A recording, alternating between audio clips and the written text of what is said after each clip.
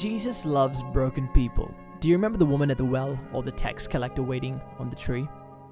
There are many instances in the Bible where Jesus would rather spend time with the sick than the healed.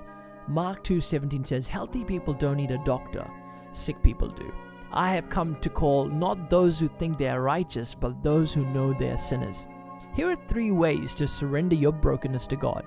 Number 1, with a grateful heart, go to God in humility, asking Him to forgive you. Number 2, write down the memories and pains in your heart that bother you.